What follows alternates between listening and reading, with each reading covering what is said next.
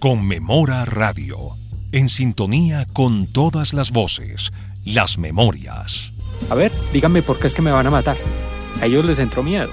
A ella, su dignidad le salvó la vida. La memoria histórica es realmente fundamental para poder superar el conflicto, para poder superar la guerra y para poder avanzar justamente hacia la construcción de una sociedad democrática. La paz es posible, sí se puede.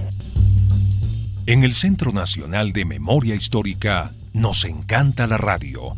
Por eso queremos hablarle al oído a miles de colombianos y compartir una conversación llena de temas culturales, de actualidad, entrevistas, voces e historias que nos hagan recordar y nos inviten a reflexionar sobre la memoria histórica, la reconciliación y la paz de nuestro país. La memoria llega a la radio.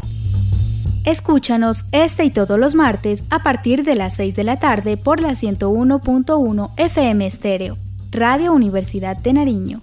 Conmemora Radio.